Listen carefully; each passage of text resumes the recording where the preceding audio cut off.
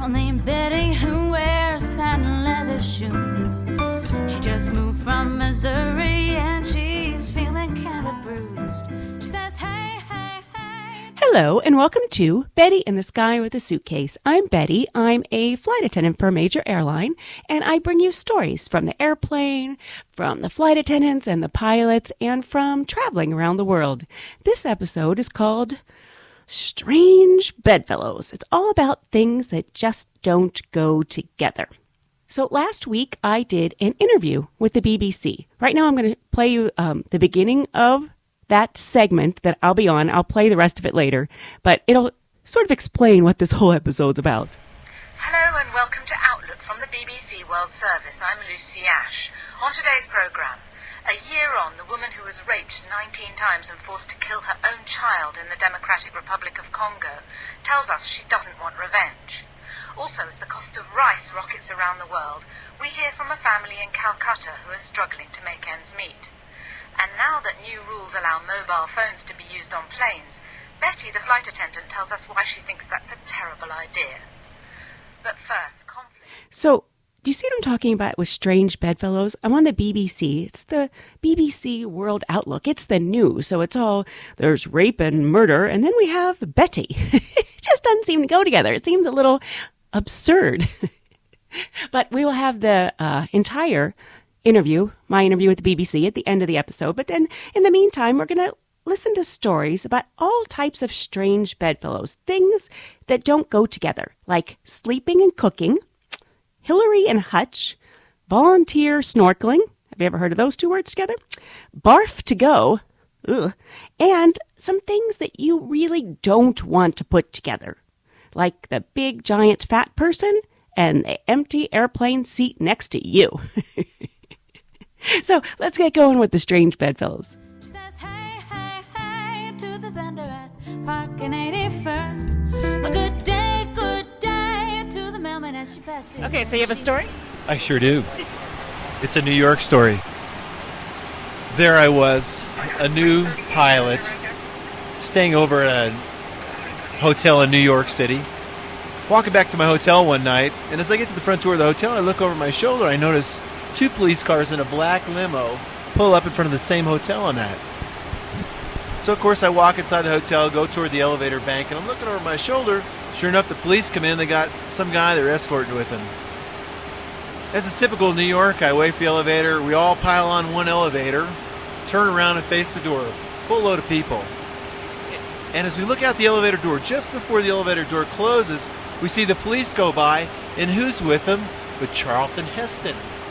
So the doors close, and as typical in New York, nobody talks to anybody on the elevator. Nobody even looks at anybody. But from the back of the elevator, one guy goes, "Was it just me, or did I just see Moses walk by?" And the whole elevator starts cracking up. That's my New York story. She sees the city glowing in the morning, and she feels that she might burn. So talk about strange bedfellows, things that just don't go together. I was in Merzouga, which is a tiny, tiny little town in the Sahara Desert in Morocco. We were on a camel trek in the desert, and we're walking for days. We're out there for like 3 days, so you talk about everything with your camel driver, and he was telling us that, they had a few celebrities all the way out there in Merzouga, in the middle of the Sahara Desert in Morocco. And I was like, really? Who were the celebrities?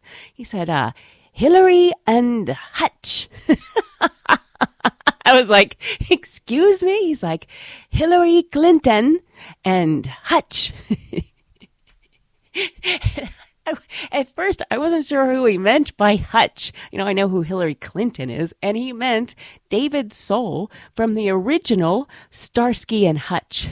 So those were the two big celebrities who had made it out to the Sahara Desert. That was Hillary and Hutch. A wife named Betty who wears alligator boots.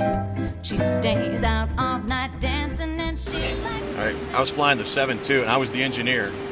And we had a full, almost absolutely full airplane. And so I'm sitting there watching them load. And I saw this generously figured woman go by in a muumuu. And And I watched her go by, and I thought, even as I saw her, I mean, she was scraping the aisles walking down. I don't care which way she turned. I mean, she looked like the Queen Mary go down the aisles, you know. And I remember watching her thinking, this isn't going to happen. And sure enough, about 2 minutes later, here comes this, young, preppy, 20-ish guy coming up here. I could see. I go, yeah, he's the one in the seat next to her. And you could hear him like, I'm like, okay. And so I'm thinking they're going to move him up because we had one seat in first class, and it was 1A, which, I can't see because it's behind the coat closet. But I can see 1B. And in 1B, there's this distinguished-looking gentleman. I mean, he's Wall Street Journal. I mean, the dress slacks and nice shoes. And he's sitting there reading the Wall Street, and he's not paying attention. Now, for some reason, they decided to move the Moo lady. So here she comes. And as she draws a beam of his seat, I mean, her shadow must have weighed 5 pounds because when it hit him, he looked up. Now, the problem was the poor fellow was already belted in. So he couldn't. I'm sitting there watching this whole thing unfold. And you could see his eyes. They just looking at her, looking at the divider in front of him. And it was real quick. He figured out there wasn't enough space. So he reaches down and starts to unbuckle his belt. It's too late. Now, she's still facing me. So when she moved in, I lost sight of this poor fella. But when she went on past and he reemerged from behind her, the look on his face, he just got hit by 2 hams. And I don't know how he's going to explain those black eyes to his wife. And the thing was, he was looking right at me and I had to turn real quick. So I leaned up. I fell over the front console. I was laughing so hard. And the captain looked down at me and goes, "What the hell's wrong with you?" I said, "You're not going to believe what just..." Woo. Says hey to her ballet as she rolls in at 6 a.m. A good day, good day. So talk about strange bedfellows. Here are 2 words that you never hear used together in a sentence. Like, oh yes, my friend and I were doing some volunteer snorkeling. Have you ever seen that ever together? Volunteer snorkeling? Well, my friend and I actually did some volunteer snorkeling in Thailand after the tsunami. You're watching on the news, just horrific, all the devastation, and you want to do something. And my friend and I were planning on going on a trip somewhere, so we decided we would go to Thailand to see if there was anything we could do to help. This was about 3 months after the tsunami. So we get there, and we figured, with all the devastation, we'd find something to do. And sure enough, we were on a boat going to an island, and we ran into this girl who said, "Oh yes, I've just spent the last 2 weeks volunteer snorkeling on Phi Phi." I know that's a very strange name for a place, but the island is actually called Phi Phi. You would think reading it is Pai Pai, but they pronounce it Phi Phi. And it's the island that Leonardo DiCaprio made famous in the movie The Beach. And that movie was about they find this beautiful island and a bunch of young people decide to form their own community on this island. And then in the movie, everything goes bad. But on this island, it was sort of like life imitating art, imitating life, because we then hightailed it to Phi Phi. We thought we couldn't even go to Phi Phi because we had heard that it was just demolished in the tsunami. Because what had happened is there's 2 bays on Phi Phi, and one wave came from one direction, like all the people ran the other direction, and a wave came from the other side and basically took the entire contents of the only town on the island and deposited it into the bay. And because it was a bay, it didn't go out to sea, so then it's just rotting and, doing all kind of harm to the ocean. So young people from all over the world descended on Phi Phi and decided to try to help clean it up. So it was sort of like the movie in that these young people formed this community. They were organized every single day. Something was getting done either in the ocean or on the island to clean up the island of Phi Phi. I mean, it was really heartwarming to see mainly young people getting together and really working as a team to really accomplish something. So this was a fantastic opportunity for us because, you want to do something good and it's on, a beautiful island. And we did some volunteer snorkeling because this is what would happen. We'd take a boat out and divers would dive down and rope up debris because every single thing from the town was sitting on the ocean floor. So the divers would rope up whatever it was and then blow up a bag like a balloon, send it to the surface, and then the snorkelers, that would be us, we'd swim out, we'd pull up the rope to whatever the debris was and then swim it over to a platform, which it would put the trash, and then later a boat would come and remove the trash.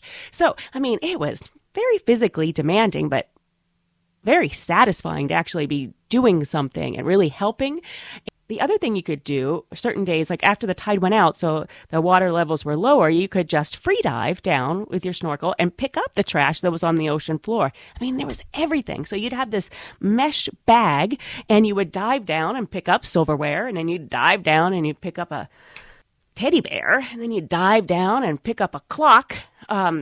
But unfortunately, everything has been churned up. So everything's broken and there's shards of glass and pieces of tin roof. And, you're just picking it up and putting it in this mesh bag. And then you'd have to swim it over to this platform. And unfortunately, my friend, as she was swimming with this bag of debris, a shard of glass slashed her ankle open. So I came back to the boat and here she is sitting up there. Everybody's looking at her and she was like, I've hurt myself. And I was thinking, oh no. So thank goodness one of the volunteers on the island was a nurse because I don't know what we would have done. So she sewed up her ankle and then gave her a tetanus shot, and since we couldn't do any more snorkeling because, the water was pretty dirty with all the debris. So we had to give up our volunteer snorkeling agenda. But when was the last time you ever heard those words together?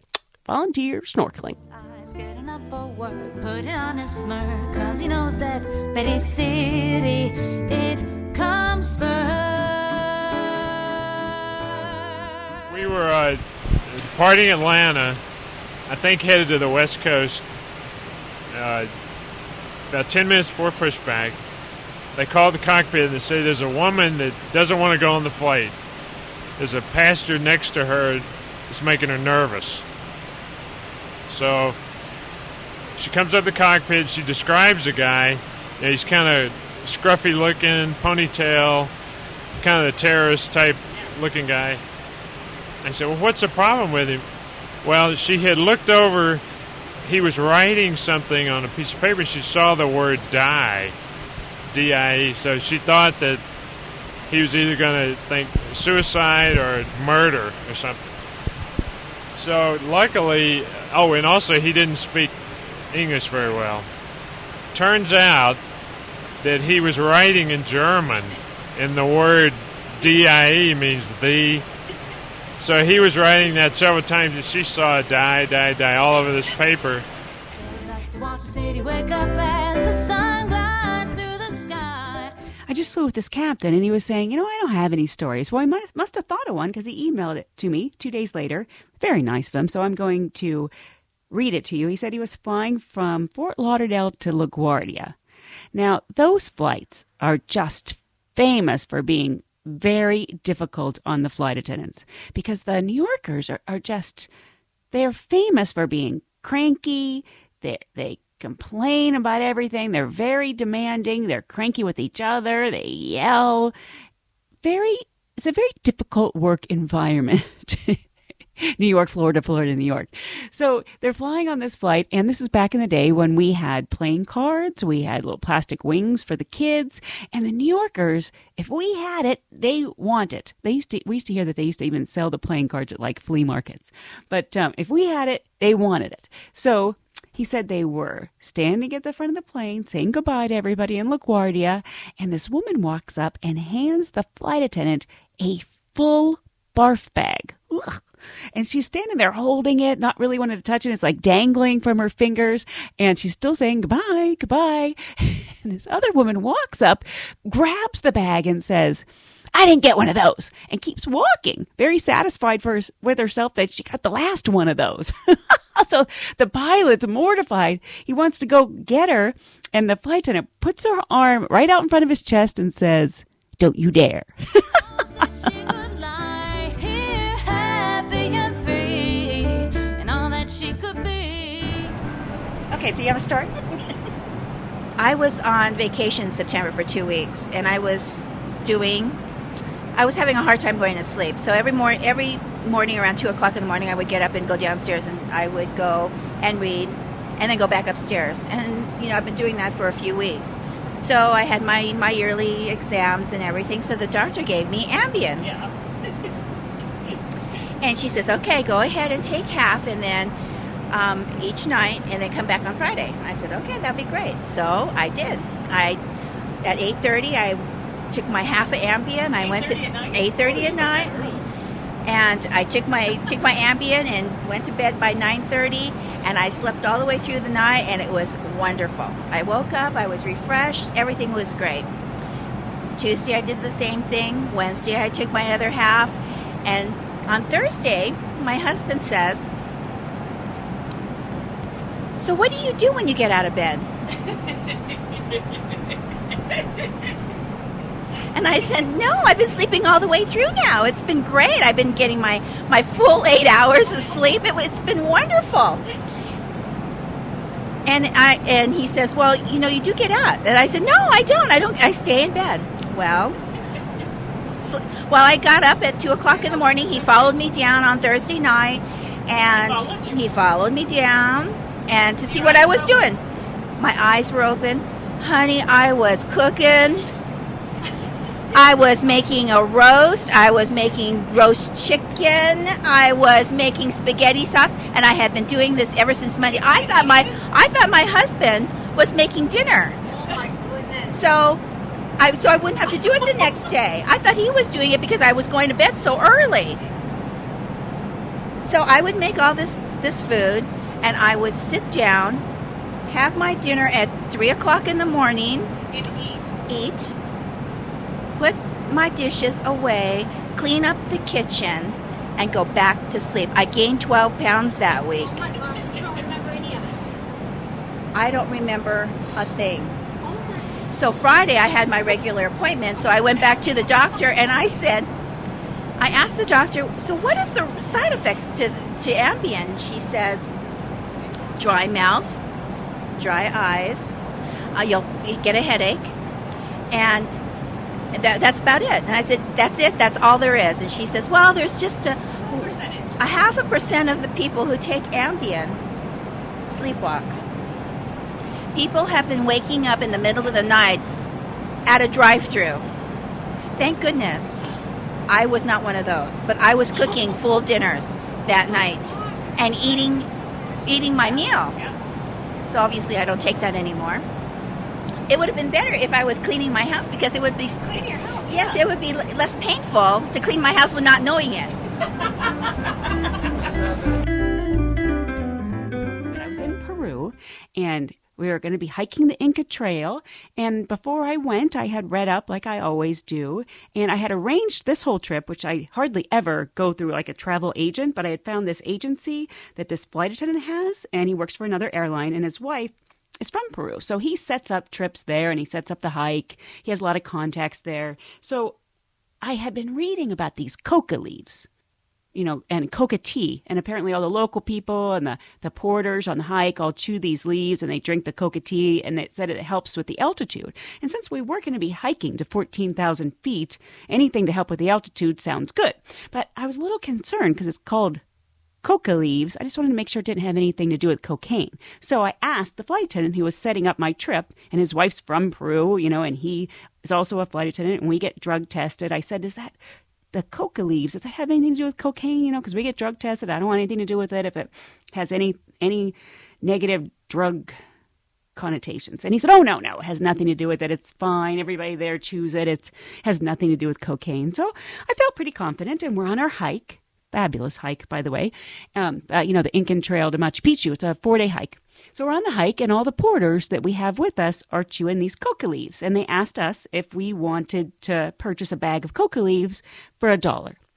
And we were like, okay, like when in Peru. So we get our coca leaves, and they were explaining how you do it. You take the leaves, look like leaves from a tree. So there's the leaves in the bag, and then there's this black ball, like a black gummy ball. You take the leaves, you put them in your mouth, and then you take a little bit of this black ball, and then you put that in your mouth too, and then you start chewing it. Well, it was like the worst thing you've ever tasted. And I was thinking, why on earth do they chew this horrible stuff? But then you just chew a little longer, and then it tastes a little better, and it starts tasting a little better, and then you start acting a little silly, and like part of your face feels a little numb. Your face feels a little numb, so much so that I was drooling this, because you're chewing it, and there's that black ball, it turns into like this black-green liquid. It was like rolling down my face, but because my face was so numb, I couldn't feel it. Very attractive.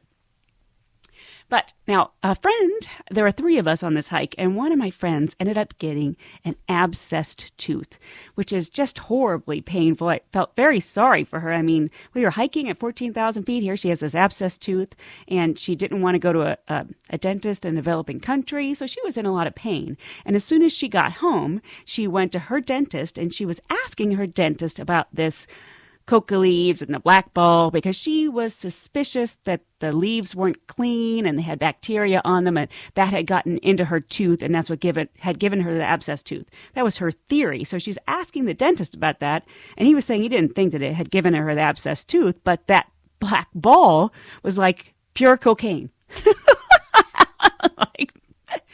Okay, so I still don't know. The dentist is probably more knowledgeable than the flight attendant / travel agent.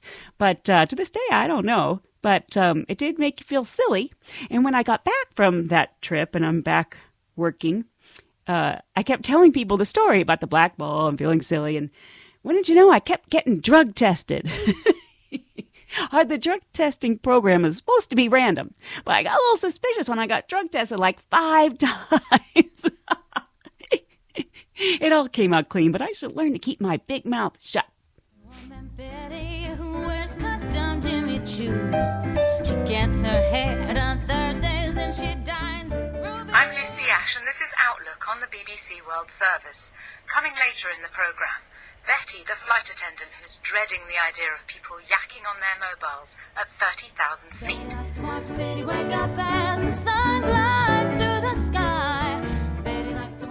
So getting enough sleep is always really important for us as flight attendants. Lots of times we have a very short layover and you have very little time. So you need to basically get to your room, hurry up and sleep just so you have enough sleep for the next day. This poses a problem because it's very hard to sleep, quickly when, it's so important to hurry up and sleep. So there's flight attendants that would, they'll take melatonin, other things to try to help you get to sleep. And then they'll also take things like Tylenol PM, an over-the-counter sleep aid. And what some people would do, I never did it because it always made me a little nervous, but they would take the Tylenol PM, in the van on the way to the airport hotel, so that once they got their key and got to the room and got their clothes off, it would kick in and they could go to sleep. Well, this flight attendant was telling me this had always been her MO with the Tylenol PM, and it worked really well. So she had been to the doctor, and the doctor had given her Ambien, a prescription sleep aid, and she decided she'd just do it the same way she used to do with her Tylenol PM. So she took her Ambien in the van on the way to the airport hotel. Bad idea. Bad. She's flying in charge, She's the in-flight coordinator, so she's the one that's supposed to sign everybody in. We get everybody's keys. I have a sign-up sheet for the airline employees. So she said she gets to the hotel, and all of a sudden, her legs are so heavy. She's like walking like Frankenstein to the check-in desk. And she's looking at the person, and the person behind the hotel desk is saying, "Are you okay?" And she's like, "I don't know." Don't take Ambien unless you are near your bed, because it can be a huge problem. She knows that she could die here, happy and free, and all that she could be. Spiraling cost of rice. You know how irritating it can be. You're trying to read your paper on the bus, but you can't block out the woman droning on about her sales figures or the loud man boasting about what he got up to last night. I'm annoyed by everyone's mobile phones, except my own, of course. My old ringtone drove colleagues mad, a piercing whistle followed by a posh voice shouting, "Taxi?" Still, there's always been one place where you can escape from all the beeps, tones, and inane conversations: the airplane. But now, even that peaceful haven is under threat, at least on European routes. New rules have just come in to allow people to use their phones while flying. Apparently, the calls won't interfere with the navigation system and are perfectly safe. So what do seasoned flyers make of these plans? Betty is an American flight attendant who spends 1,200 hours a year in the sky and writes a blog about her adventures. I asked her if she welcomes the move. I think it is an absolutely terrible idea. I can't imagine 200 people talking at the same time on an airplane. People are already on edge. They're already crammed in there. It's uncomfortable. You're in such close proximity with each other. I can't imagine people talking all hours of the day. What's the worst case scenario you can imagine? Well, I already have people, passengers, fighting with one another. Little tiny things on the airplane just set them off, whether or not the person in front of them has their seat back too far, if there's a baby crying, there's somebody kicking the back of their seat, a small child. So if you're going to have somebody talking, some people talk very loud on their cell phones. I think another person is going to get so angry with them, and then they're going to start fighting with each other. You actually asked people what they thought on a flight from Maui to LA. Let's hear what they had to say. Yes, the baby just got to sleep, and from 2 rows up. Yes, I can see it now. If you've ever been in an elevator when someone uses their telephone, then you know what it'll be like in the airplane. So I suggest that they give everyone a helmet that wants to use a phone. And then actually, they could do a sealable helmet. The airlines could sell them and maybe make some money so that they can stay in business. It's like an astronaut's helmet? Yeah, an astronaut's helmet. I think that's a great idea. And then I don't have to listen to all the stuff that you have to say to your cat or whomever you talk to. When our customers are on the ground, they seem to feel that they're the only ones in the airport, anywhere, and the only ones in the bus. They're very, very loud, and they won't care. They'll just keep talking. They won't care. It's all about them. I think it's just a can of worms. Well, the only thing that comes to mind is you'd think people would want to have a little break from working on their brain tumor. So I'm on a plane right now from Maui to Los Angeles, and it's an all-night flight, and I am now going to walk all the way through the airplane from first class all the way to the very back of coach, and I want you to hear how quiet it is. That was beautifully quiet, Betty. How many people were actually on that plane? Well, there were 36 people in first class and 240 people in coach. And were most of them asleep? Almost everyone was asleep. And I think they are only asleep because it's quiet. How do you think mobile phones on planes would affect your job? Would it mean that you were a lot busier? At least in the States, we're minimum staffed, which means that we have one flight attendant per 50 passengers. So we're already cut so thin when there's a medical emergency comes up, any type of situation comes up, there's just not as many of us to deal with it. So we don't have time to play kindergarten cop with people who are aggravated because other people are talking too loud on their cell phones. What's the absolute worst situation you've had to deal with in terms of people losing their rag midair? I have had on my flight where 2 grown men literally started swinging at each other because one wanted the window shade up and the other one wanted the window shade down. And that's such a small thing, so I think that cellular phones would just make everything so much worse. That was a harassed-sounding U.S. flight attendant, Betty.